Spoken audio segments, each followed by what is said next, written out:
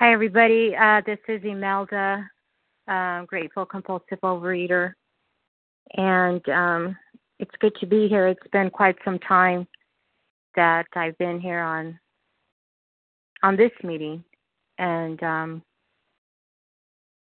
share my experience, strength, and hope, and so it's good. I was asked recently, and I said, yeah. Being open to service more and more is good. Is good for me. Let me go back a little because there may be someone on the line that doesn't know me. So I've been around OA for approximately 14 years, and my top weight was 436, and I came into these rooms at 366, and eventually over time I got to maintenance weight, and then like a lot of us, right, we know the story that I turned to food for everything, compulsively eat day or night, anytime, right? So and then I'm going to be 2 years next month that I came back from relapse, and I've been doing phone meetings consistently. All other time had always been face-to-face meetings. So here I am today, and there's no other way around it, but to work program. And so part of my story, I have shared that there are relapses, and my experience with those is that each time that I have relapsed, it gets harder. Harder in the sense that it gets harder for me to come back to the center of things, to grab grips on myself, to get a hold of my higher power, to reach out to my higher power, because I lose sight of him, completely lose sight of him. I'm not one of those that when I'm in relapse, I say, tomorrow I'll start over again, or I dust myself off and I start over. It's not like that for me. Once I'm in relapse and I've gone in, where I'm deep in relapse, that's it. I'm gone. I spiraled, and that looks totally different than how I am today and even speaking. When I'm in relapse, I speak differently. I use a lot of F words. They're flying all over. I'm on the defensive side a lot. I start trouble. I'm in conflict a lot. I'm irritable. And I'm using up a lot of energy. It's exhausting. And so the only way I know how to handle that is by eating. That's how I slow myself down. And while, I'm burning energy, I feel hungry, very, very hungry. And so I'm going to turn to something that is sweet, and a lot of carbs. And so I have this false illusion that I fixed the problem. I feel better now. I can go on to doing the next thing. But that's just the illusion. That's what my mind tells me. But reality is that there's a problem. When I'm in my disease, like I said, I don't have God. That is God. And so like a lot of us know, or myself especially, right, that I suffer from a spiritual malady. My solution to all this is God. I've known this now for a while. That's the solution to all this. And coming back this time, I needed a sponsor to help me connect with that higher power and put me on the spiritual path. And that was very hard. I got my sponsor, and, you know, like a lot of you know, I had to come in clean and abstinent sober to adhere to the concept of the steps. You know, there was none of this, you know, oh, I had a slip or I had an oopsie or anything like that. I had to stay clean. And that's very hard. It's easier said than done. And my sponsor had told me that it is hard, but that it'll get better. And it just goes away. And, you know, what my sponsor had told me from the very beginning were a lot of things that was very hard for me to understand because, you see, I was so desperate and willing to follow directions, but at the same time, I didn't want to go through what I was feeling. Because think about it, I'm doing things sober. I don't know how to do things sober. I know how to do things drunk, you know, where I don't feel things. And so a lot of my character defects were now up at the surface. And a lot of things he would tell me that things will change over time. And that even include my food. But the beginning of it all is that I had to follow directions because that's my problem. I'm an addict. I don't like to follow directions. I don't like nobody to tell me what to do. I think I know what's best for me. And if that were the case, then I wouldn't be here or I wouldn't ask a sponsor to help me. If I know the solution, it makes no sense. But I came to him so desperately that I was just willing to do it. Because I came back with health issues. I came back being told multiple things that I had never been told before. And the doctors wanted to put me on medications for it all, which I refused. Besides the fact that I came back with a 160-pound weight gain. That's how severe it was. I don't play around when it comes to food. I hear a lot of people say, well, I put on 10 pounds, you know, I put on 30. Sometimes I think, oh, man, I wish that was me, but that wasn't my story. Reality is that I put on 160 pounds. And never did I imagine that would happen to me. It was just a matter of time. I kept playing around with the disease and thinking I got it. And I don't have it. All I have is today. So I have to be careful with getting comfortable. You know, don't get comfortable, Imelda. You better stay humble. And keep doing what you know you're doing because the disease will talk to me that way too. Will talk to me real sweet. Will talk to me real gentle. You see, each time I relapse, the disease outsmarts me. The disease will get me from a different angle. It never comes at me the same way it did the previous time. It don't do that. It has to outsmart me. And so today, you know, I have a program, I have structure, I have a sponsor, I have an action plan. I've gone through all the steps, right?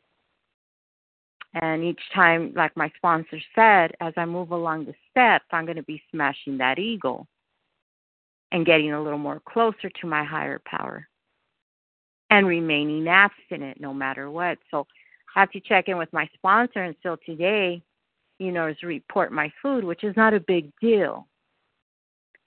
I used to be very protective over my food, very much. I used to negotiate that a lot. Thought, why do I have to? But today it's not a big deal. It's like, all right, you want to know? Well, here it is. What's the big deal? Especially if I know there's nothing wrong. There's only something wrong if I refuse to do it, then there's something wrong. But otherwise, I just do it. I just continue to follow directions. So work the steps. And at my fifth step, I had my spiritual awakening. And that was really cool. That was really cool. And so I continued, right? Because I still have, 7 more steps to go. And so I still had to make my amends, right? My amends list and make amends to the people face to face. And I got to do that. I had made attempts to to make amends to my mother, and that didn't happen. Siblings, because, well, in my disease, I damaged those relationships, you know. That's what happens because people aren't doing what I say or they're not listening. And it's not to say that even have gone through all the steps that I don't have character defects. I still have them. I just navigate through them differently. I'm not like vengeful like I used to before. Like if something was done to me, it's like I'll catch up with you, watch. And if you do one, I'm going to do you three. That's how I am. And it's still there in me. It's still there in me. Like my sponsor says, I'm just as cuckoo as I was from day one. The only difference is that today I have God. I have a program. I have structure. I'm not saved. I'm not cured. I just have a daily reprieve. I have 24 hours. That's it. And tomorrow I get to start all over again, from scratch. Do it all over again, just one day at a time. Just one day at a time. And that became a favorite slogan of mine, one day at a time, because that is, after coming from relapse, that is what I signed up for, is just one day at a time. And so, you know, a lot of people talk about they live in 10, 11, and 12, you know. You'll never hear me say that. Never. I never say it that way. Have I gone through the steps? And I understand the concept, but I work them differently, and I'm okay with that. You know, today, where I'm at, I used to, for a long time, struggle that it mattered what people thought of me. Or in order to fit in or to be a part of, I had to, like, blend in with people. Today, I don't. Today, I'm okay with just standing outside of the box and standing alone. In fact, there is no such thing of a box. That's my head. But I've learned to like that about myself, that I can stand alone and believe in what I feel is good for me. And I don't have to prove it to people anymore. I just carry a message. I just share my experience. And that's something that my sponsor has told me all along. Just share your experience. It doesn't matter what people think or what they say. Just share your experience. And that is very true till it finally registered. And that's what I do today, you know, even when I hear other people's stories or whatever, and I could just sit back and listen. Do I have my take on that? Yeah, I do.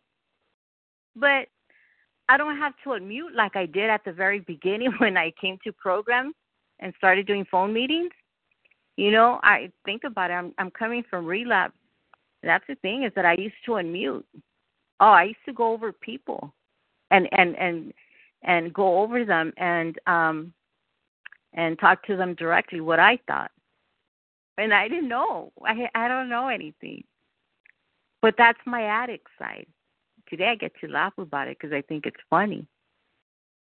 But I had to catch up with those people eventually, you know, as I worked the steps.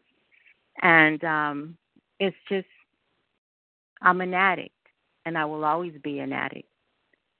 And so step 10, you know, it's important for me to catch those disturbances, you know, because those will lead me into a relapse, you know. And there's, 5 different types of inventories? So it just all depends where I'm at. You know, the nightly review that people talk about, yeah, I like to do the nightly review, believe it or not. Because no matter what, I find something good in my day. I'm so grateful of where I'm at today. So grateful. Because earlier on a meeting, I happened to get on it, and it was on action plan. And what's happened recently in my journey, in my program, is that I've gone back to work. It's been 2 months now. And I was just sharing earlier that that's the best thing that I have done for myself in recovery. Something that my sponsor had. Thank you. That's something that my sponsor had been encouraging me to do for a while. And not that it's my first time working, but I can't remember when I've worked and I'm in recovery. I can tell you that the last time I worked, I was in relapse, and that looks totally different than what it looks like today. Maybe I have worked when I'm in recovery, but I can't remember where. But what's very clear is when I was in relapse. That looks ugly. I can see it's day and night. And today, going back to work, I do things differently because I have program today. And I've shared this a couple of times already that, you know, how we practice the principles in all our affairs and how I practice them today. And I was just sharing that with my sponsor at a deeper level, how they took on a deeper meaning, talk about principles before personalities, talk about our code, love and tolerance. Oh, hell yeah. It's more at a deeper level. It's not just being on the meeting and talking about it or sharing. No, it's actually putting it into action, applying it. Now when I walk out of my door in the mornings, I'm walking into life. You know, now, you know how you hear a lot, 3 meals and nothing in between? Well, in between is that I have to stay busy. And that's the best thing I've done. Because, like I was sharing earlier, my self-worth went up, my self-esteem, my self-respect, the self-love. And like I tell you, practicing the principles in all my affairs, my code, extending my hand and heart out to others. And how sometimes people that I work with share something with me about God. And it takes me back to program. When I can, when I'm at work, I'll tap into work. The 3 p.m. Eastern time meeting. I'll tap into it. And if I can, I'll take a pitch, and that's all I can do or something like that. It just depends. But I take program with me all over. I have my books in my car, you know. And so it's good. It's very different. Of course, step 11, prayer, meditation. There's no other way around it but to keep doing that. And step 12, that's what I'm doing right now, is being of service, is sharing my experience. And I'm just really grateful that because of OA, well, I have a story to tell. But more than anything, you know what, really, I'm here to tell. It's God. This is not about me. I'm just here to share with you God's work. That's all. This is not even about me. But I'm in a very good place and really grateful. And even on the days at work that, you know what, I'm freaking tired. You know, like yesterday I told my I was gonna say my boss, well I call him boss, my sponsor. I'm tired, boss. You know? And I had to take a nap, you know. And that's okay. But I don't have to run to food anymore. I just know I am. And tomorrow will be another day. And I get to start all over, and tomorrow I'll be back to work. Today I was off today, and I did a little self-love, self-care, got a facial, pedicure, got my lashes done. I have a birthday coming up, hopefully, if God willing, on Tuesday. I'll turn 55. Thank you. I'll wrap it up. And I plan to check into a resort, upscale resort, and myself. I enjoy my own company. I don't need a man today to fulfill my needs or to feel complete. I don't have someone in my life today. I don't need my friends. I can show up by myself. And that's programmed to have that freedom and not have to hide anymore. So I look forward to that, and I will wrap up with that. So my contact number is 205-8617 Pacific Time. I'm in LA, could call or text anytime. And the topic that I'll leave is